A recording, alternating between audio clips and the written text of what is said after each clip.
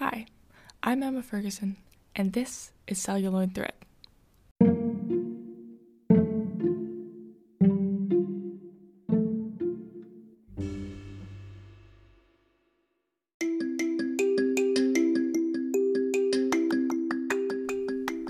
Seasonal Suggestions, Stuck in Love, 2012.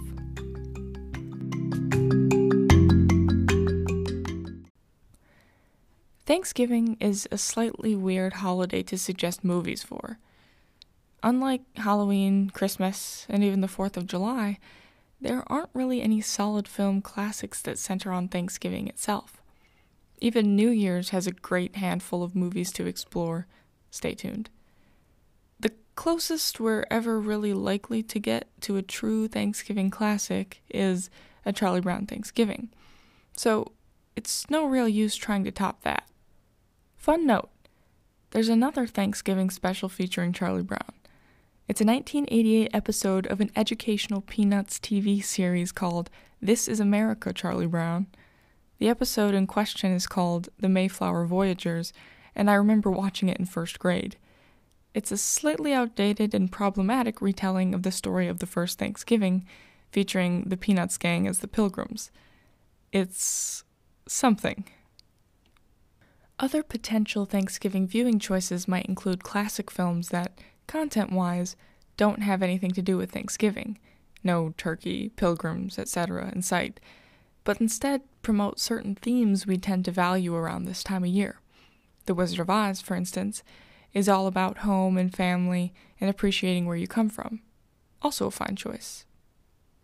I want to focus on a movie that also is not explicitly a Thanksgiving movie, whatever that means, but rather provides a nice alternative to some of the classic media you might traditionally consume this time of year. Written and directed by Josh Boone, Stuck in Love is the story of a family of writers, each of them experiencing their own turbulent love story. So, why Thanksgiving? Well, the movie takes place over the course of a year, beginning and ending on the aforementioned occasion, and features 2 significant Thanksgiving scenes. The holiday plays a significant symbolic role in ultimately bringing the fractured Borgens family back together. Beyond these moments, Stuck in Love centers the family throughout, emphasizing the bonds between them, the struggles they face to maintain those bonds, and placing significant weight upon the idea of home. The song Home by Edward Sharpe and the Magnetic Zeros plays twice, so as to sufficiently bring this theme to the forefront.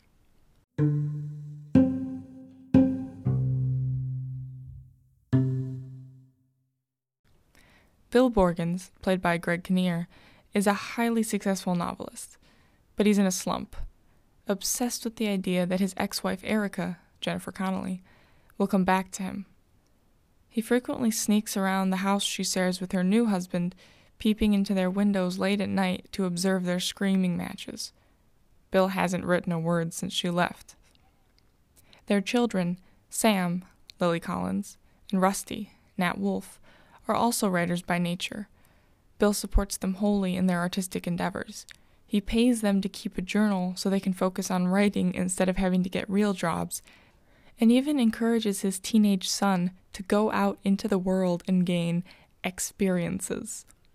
Rusty is an outsider at school, a sympathetic stoner, who falls into infatuation with a troubled girl in his English class. He's a romantic at heart, and a Stephen King superfan who might have stepped straight out of a John Green book. Wolff went on to star in multiple adaptations of John Green novels, one of which Boone directed. Sam, on the other hand, is bold, confident, and fiercely cynical. She's having her first novel published at 19. She also hasn't spoken to her mother in a year, and she certainly doesn't believe in love. Her worldview is challenged when she meets Lewis, Logan Lerman, the sweet boy from her college fiction class who just wants to get to know her, an idea that Sam absolutely detests. So, the stage is set to explore a whole web of complicated emotions associated with the big L. That's love.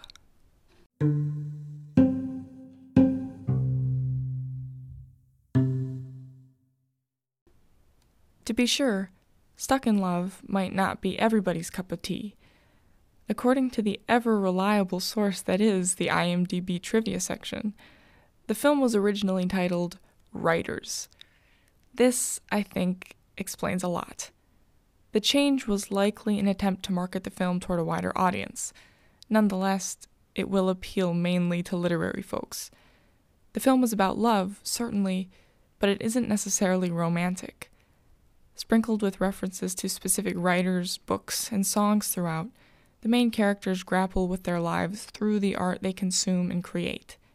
Through this art, they explore a plethora of perspectives on love and seek out ways of understanding the emotions they feel toward the people in their lives. Early on, Sam proposes to Rusty a dichotomy. There are two kinds of people in the world, hopeless romantics and realists. She's wrong. Sam fancies herself a realist. She thinks that by detaching herself as much as possible, she can avoid the possibility of falling in love and inevitably being hurt. She sees Rusty as a hopeless romantic. He hears music when he sees the girl he likes and writes poetry about her as a school assignment. He's infatuated, yes, and both he and this girl believe that embarking on a relationship will fix her problems. But at least he has the power to commit. Sam, on the other hand, despite her attempts to push away from Lewis, can't help but feel less cynical when she's around him. As much as she wants to believe she's approaching the world in the most pragmatic way possible, she's really just as frightened and confused as anyone. Both characters are naive and require the wake-up call of a couple life-shattering events to bring them the knowledge of what it really means to love someone. Meanwhile, Bill sits like Patience on a monument. He's determined to wait for his wife to come back to him. We, along with the people who surround Bill, feel that it's time for him to move on with his life. We see him as hopeless, bordering on pathetic. So it comes as a bit of a surprise when we learn, in the end, that he had the right idea all along, that he knew that with love comes mistakes and pain, but also patience and forgiveness. Though they all struggle and suffer and fail time and time again, we ultimately see the Borgens family made stronger by their love.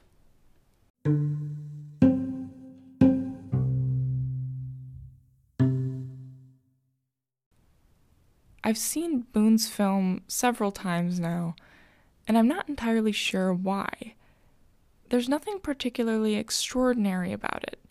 It's entertaining, appealing to the right, pun intended, kind of audience, and it ticks all the boxes: romance, drama, comedy. Boone's script is well written and largely believable. The movie's greatest strength, however, lies in its casting. It's almost not worth delving into the specifics because literally every one of the main cast members shines in their role. They allow us to sympathize with their characters so easily, as well as acknowledge their flaws. Wolf's performance feels particularly honest and disarming. Lily Collins embraces the whole range of Sam's personality, from her hard exterior to her deep vulnerability in moments of despair and love alike. Greg Kinnear manages to strike a balance between coming across as creepy and pathetic and very insightful and wise. It's such a treat to watch these lovely performances balance each other out, to see the chemistry between the family members and to sense the history between them within the glances they exchange and the words they share. Kristen Bell is also worth mentioning as a sort of comic relief. She plays the married woman that Bill sleeps with during select, tightly scheduled increments of time on weekday mornings. And let's not forget the quick Stephen King cameo near the end of the film, when Wolf's character humorously reacts to receiving an unexpected phone call from his literary idol. All of this acting power has, I think, allowed this movie to hold up longer than your average family-centric dramedy.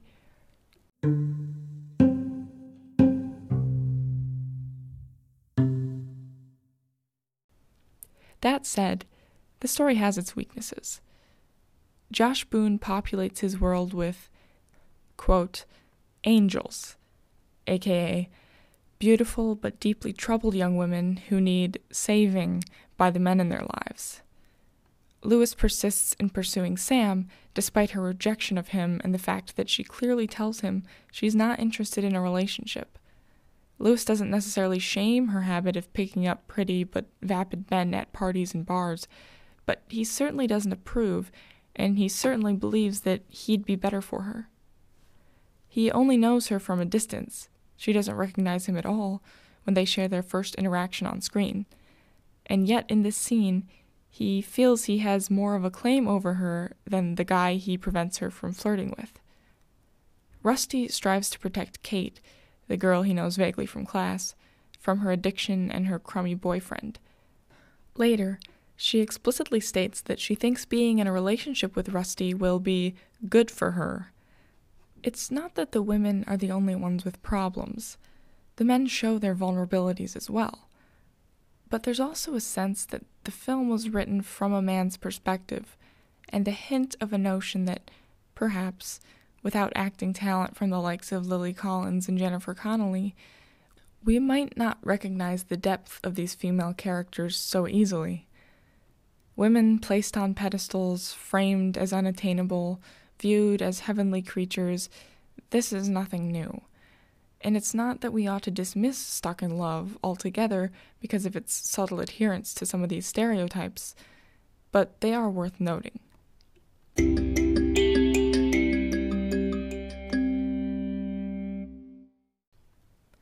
When selecting a movie to watch over the holidays, it's always important to take into account the feeling that it leaves you with. Nobody wants to settle in after a feast of turkey and potatoes to watch a dirge of a movie filled with heartbreak, drug abuse, divorce, and death. Admittedly, Stuck in Love contains all of these things, but the story itself wraps up in a very satisfying way. It doesn't weigh heavy on the soul, but rather leaves its audience with that light, optimistic, warm feeling that we all want to have when we're surrounded by family and good food. Will Stuck in Love persevere through the ages and one day emerge as an iconic 2010s holiday classic? Probably not. But it's certainly a worthy way to waste an hour and a half between green bean casserole and cold pumpkin pie.